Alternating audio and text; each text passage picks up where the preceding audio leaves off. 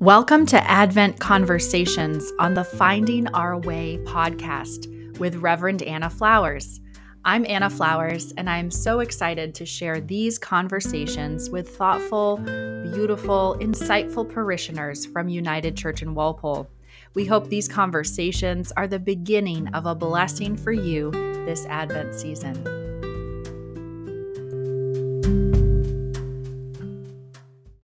Okay, well, Tom, thank you so much for joining me tonight and having this conversation for our Advent podcast. It's really good to have you on. My pleasure. I'm very grateful to be interviewed. Oh, absolutely. So, Tom, you joined our church about 2 years ago. We made it official maybe about a year ago. Is that right? And we're just, excited to have you be part of the community. You've grown up in Walpole, and oftentimes we see you work in the AV or playing the drums in church. And so I think this is just a nice time to sit down and talk about what's on your heart and what's on your mind in this Advent season. So I'm going to read a poem that was written for this season of Advent. And when I read this poem, I thought about you and some of the conversations that we had about theology and life. And so I'm going to share this poem now with everybody who's listening, and then I thought we would just sort of talk about it. Does that sound good? Sounds good. Great. Okay, so the poem is Room by Reverend Sarah Speed. I asked God about my fingernail-biting habit, or the way I leave all the cabinets open in the kitchen. What about the way I can be dramatic, drumming up a fight only to hand out apologies like souvenirs? What about the way I second-guess myself, let shame drive or stay quiet when I have something to say? What about the way I chase accomplishments like a dog with a bone? What about the doubt, or the fact that I'm terrible at prayer and cannot help but yawn during church? What about? My baggage might be too big for the van. But then God called me by my first and middle name, which always means business, and said, "Who told you that you were too much? Sugar, there is so much room for you here." So that's when I grabbed a seat and we hit the road. I knew right then that the rumors were true. There is room. There is room. There is room. And that is the poem Room by Reverend Sarah Speed. So, Tom, when you hear that poem or when you've read that poem, what does that make you think about? Do you have any just initial reactions? I think about how the less desirable parts of people are not only like not desired, but you see it in society. People past a certain point try to pretend they don't exist, I think. And then suddenly you find yourself having a meltdown because you've repressed or felt guilty about all these things about you that you're not supposed to show in the world. And then, and then usually, thankfully what happens to me, unless people are yelling at me for having a meltdown in public, which they have, but, not supposed to do it in public. But when people come to my aid and say, all those things are normal, you're human, and you don't have to feel guilty or shamed about those things. And it actually, I think, is healthier to admit there is room, right? Like you're locked up trying to be perfect. You're not, oh, I hope he doesn't see, the things I'm hiding. And I think so often all what people see when you're doing that is that you're nervous. Yeah. And that you're shy. And when I see someone who's, locked up and tight like that, I'm just like, I um, I wish they weren't, because I don't want them to be suffering, and I Mm-hmm. still do it. And to a point, I think we have evolved to, like, it's a good thing that we have. Forgive me if this is going too far, but like public, you know, just like public waste disposal, sanitation and things that, like, yeah, like, we had to get to that point in order to be healthier. But then there becomes this this other form of sickness where you're denying the fact that it's, there's natural, crap you don't want to deal with. Yeah. You know what I mean? Yeah. So, Exactly. I love that you bring up this like metaphor of like, the sanitation, and like we're in so many ways we're always trying to sanitize ourselves and sanitize the image that we portray of ourselves for other people, in the church and also out in life. And that ends up leading, like, as you said, to so many feelings of just shame and like unworthiness. And that can be such a stumbling block for people on their faith journey. mhm. Have you found that to be the case? Like, in terms of like how you found us, and what you were looking for in general, because you've been a real seeker on your faith journey, with us, but with other people, with other organizations and communities too. How has sort of shame been a hindrance or a part of that journey? Well, it keeps me from starting it. I think that's one of the biggest things. Like, I was relieved in a way when the pandemic happened, because I didn't have to be around people. Like, Yeah. and then like part of me was just like, I'm just gonna do everything that I ever wanted to do inside when I don't have to be working, when I don't feel bad that I'm not part of society. And there was that shame. So there was always a shame that, like, oh, you have to be involved, you have to be with people. And what I found when I started to come out of the pandemic was it had nothing to do with shame. I was physically sick because I Mm. was not around people. It had nothing to do with the idea of you're not involved, so you're a loser or pathetic. It's like, no, like, if you're not involved with people, you change. You Mm. and so when I came back to the church, of course, I was really shy, Mm-hmm. and then I just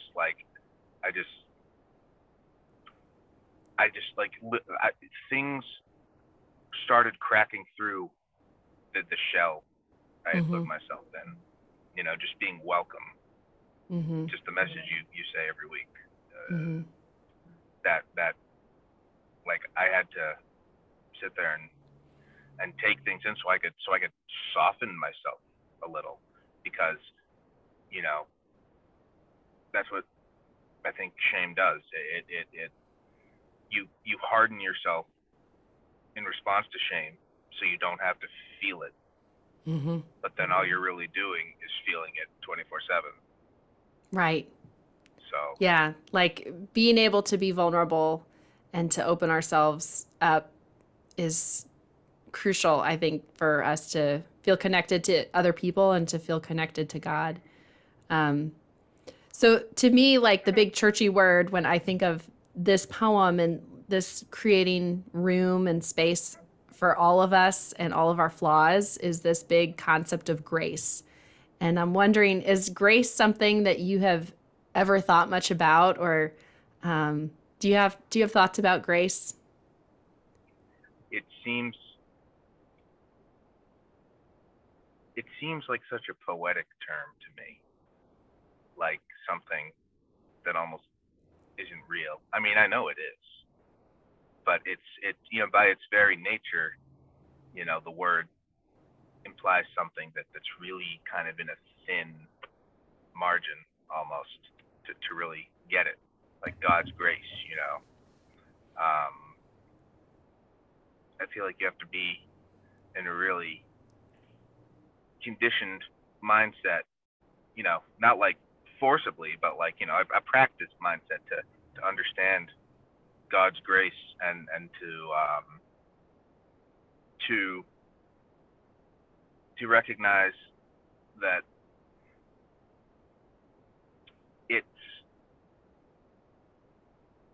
it's something I think you really want to attain, but want and forcing it and all that, going after it is how you don't get it.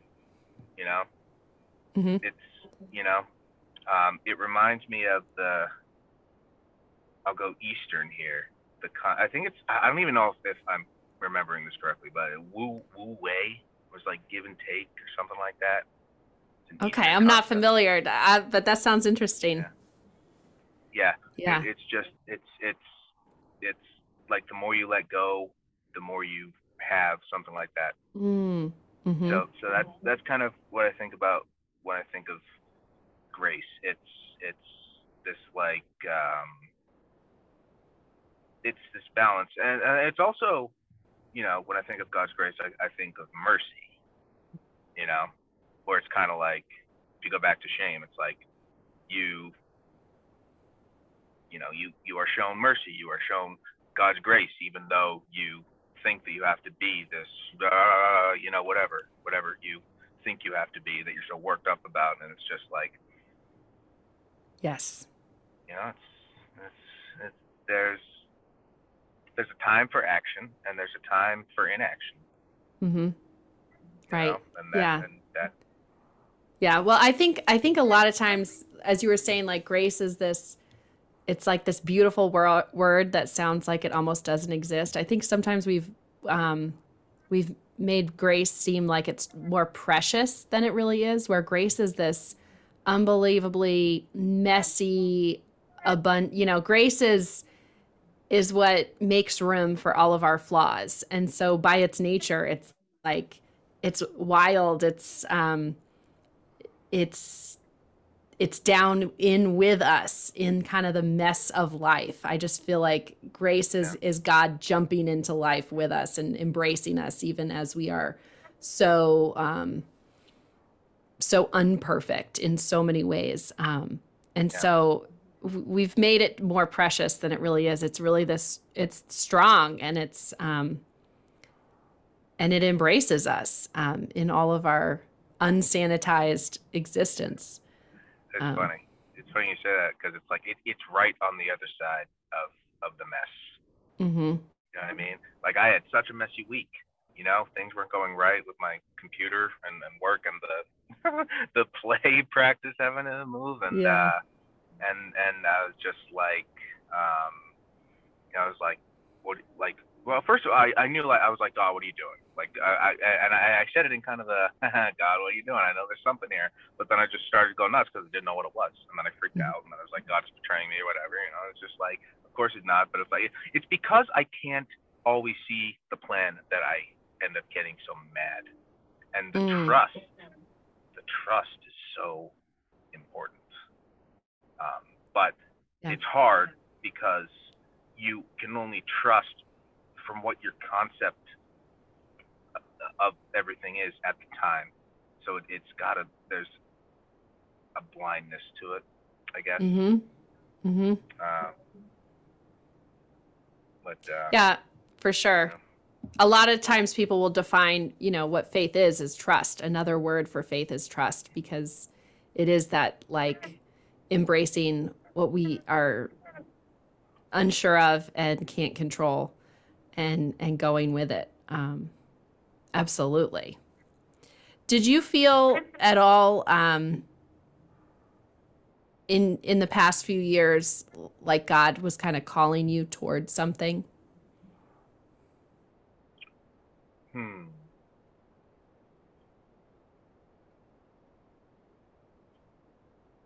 Yeah. And I don't know exactly what it is. I mean, I know there are things that I want. It seems like, so can I tell a little personal story? Yeah, please do. So I was in the hospital last summer for my mental health for a full month, and I came out and I started, I was freaking out because I never thought I would have a job again, and that I had, wasted too much time not building my skills. No one was going to want me. And I just slowly started, you know, just baby steps, and it was the first time I think I ever really stopped pushing myself, because obviously I just pushing myself had led me to collapse, and I found this other side of me that I was always, that was hard to recognize. I knew it was always there, but it just was, it had become very clear. The more I kind of would I'd be working, learning some skill, and then I'd be like, I would hit that point where I was just like, why? Why haven't I done this? Why, have I been blah, blah, blah, blah, blah. And then I would stop and focus on basically mercy. And then I found more and more that through trusting that side of things, because I didn't have to try anymore to be productive. Like, that's the thing, I didn't have to put any additional effort into being productive, and thinking I did was killing me. So I let that be. I let that side drive as it does, and then the other side was the calling, and so, like, my intuition over the last year is just like, I've never felt so comfortable. Wow. So I don't know. Yeah, I have ideas. Things are materializing. Things are just materializing, and it's kind of, I'm at the point where I just have to kind of, I'm driving in a really slow amusement park ride, and I just have to, I see some tracks, and I'm like, and then, yeah, because before it was a roller coaster. So that is the pull. I think it's like, I think we all end up basically where we're meant to, but the question is, how are you gonna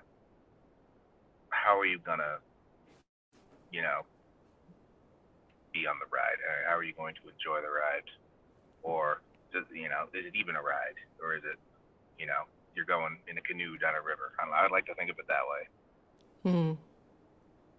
I like to think of it that way too. Yeah.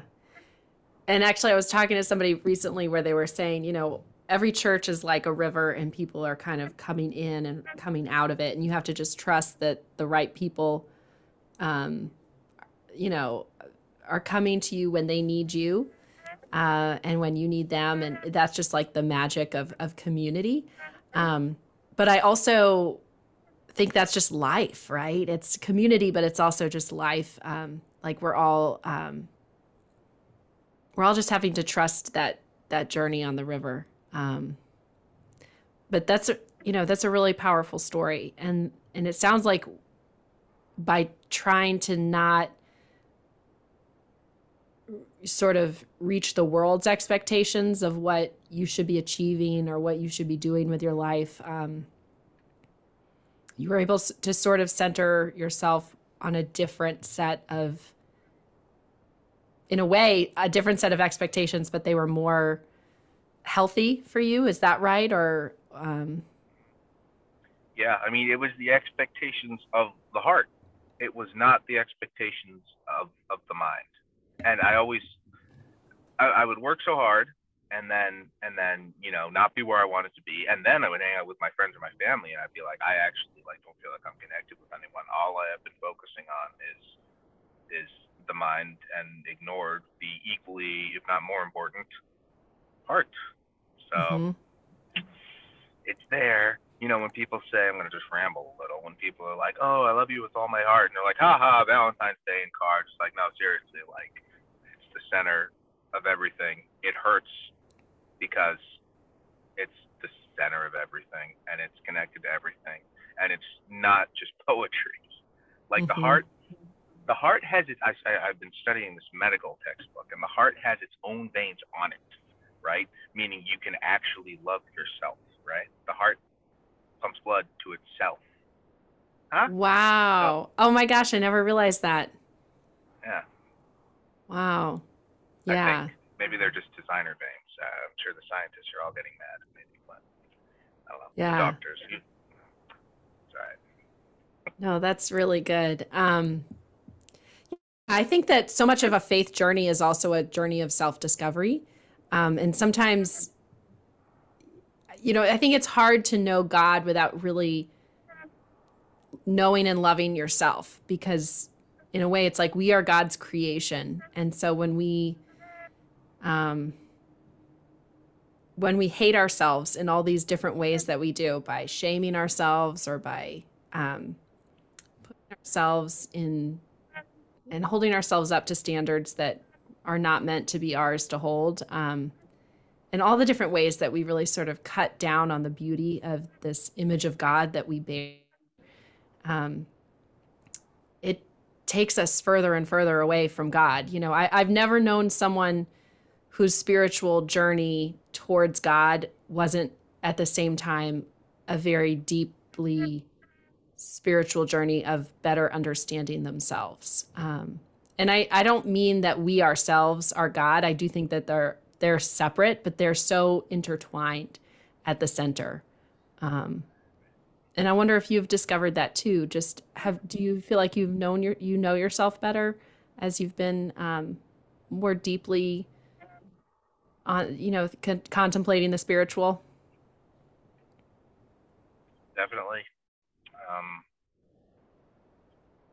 um, because, well, I tend to think, I guess, about mortality, and because when I think of God, I think about what can't I do, in my current body, uh, be eternal.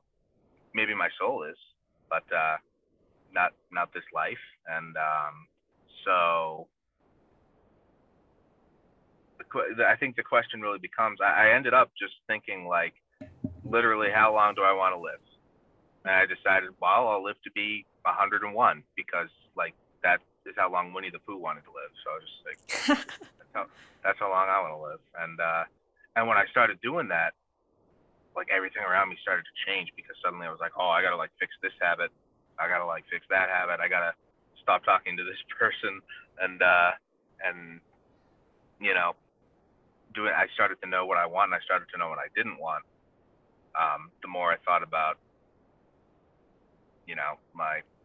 my mortality, and in doing that too, I felt like I became closer to God because I I stopped focusing on just what was in front of me, Mm-hmm. and that there's a sense of distance to God. I Mm-hmm. feel that makes makes the whole idea seem far away, but then I don't know. I mean, like, okay, so like Harry Potter quote, right? Don't Dumbledore? This is all happening in. Is this real? Right when Harry Potter like Mm-hmm. dies. Spoiler Yeah. alert. Like, is this real or is it just happening in my head? And Dumbledore says, "Well, of course it's happening in your head, Harry. How does that mean it's not real?" And so Yeah. that right there, that's God, right? How could it be Yeah. so far away? It's not. Mm. So, Yeah. The kingdom of that. God is within you, right? Mhm.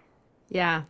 Yeah. No, I think that's so true. I think that's so true. And I think that the more we understand about like consciousness and what consciousness is, and consciousness is part of our mind, it all ties into this sense of God, which is so spacious. And the word I like in terms of like you said, God is so distant. I think God is also perspective, right? It's like God is both the like microscopic perspective, but God is also like the cosmic perspective. And it's like when we zoom way in and zoom way out, that's when we're sort of engaging that like spiritual lens of what is this all about?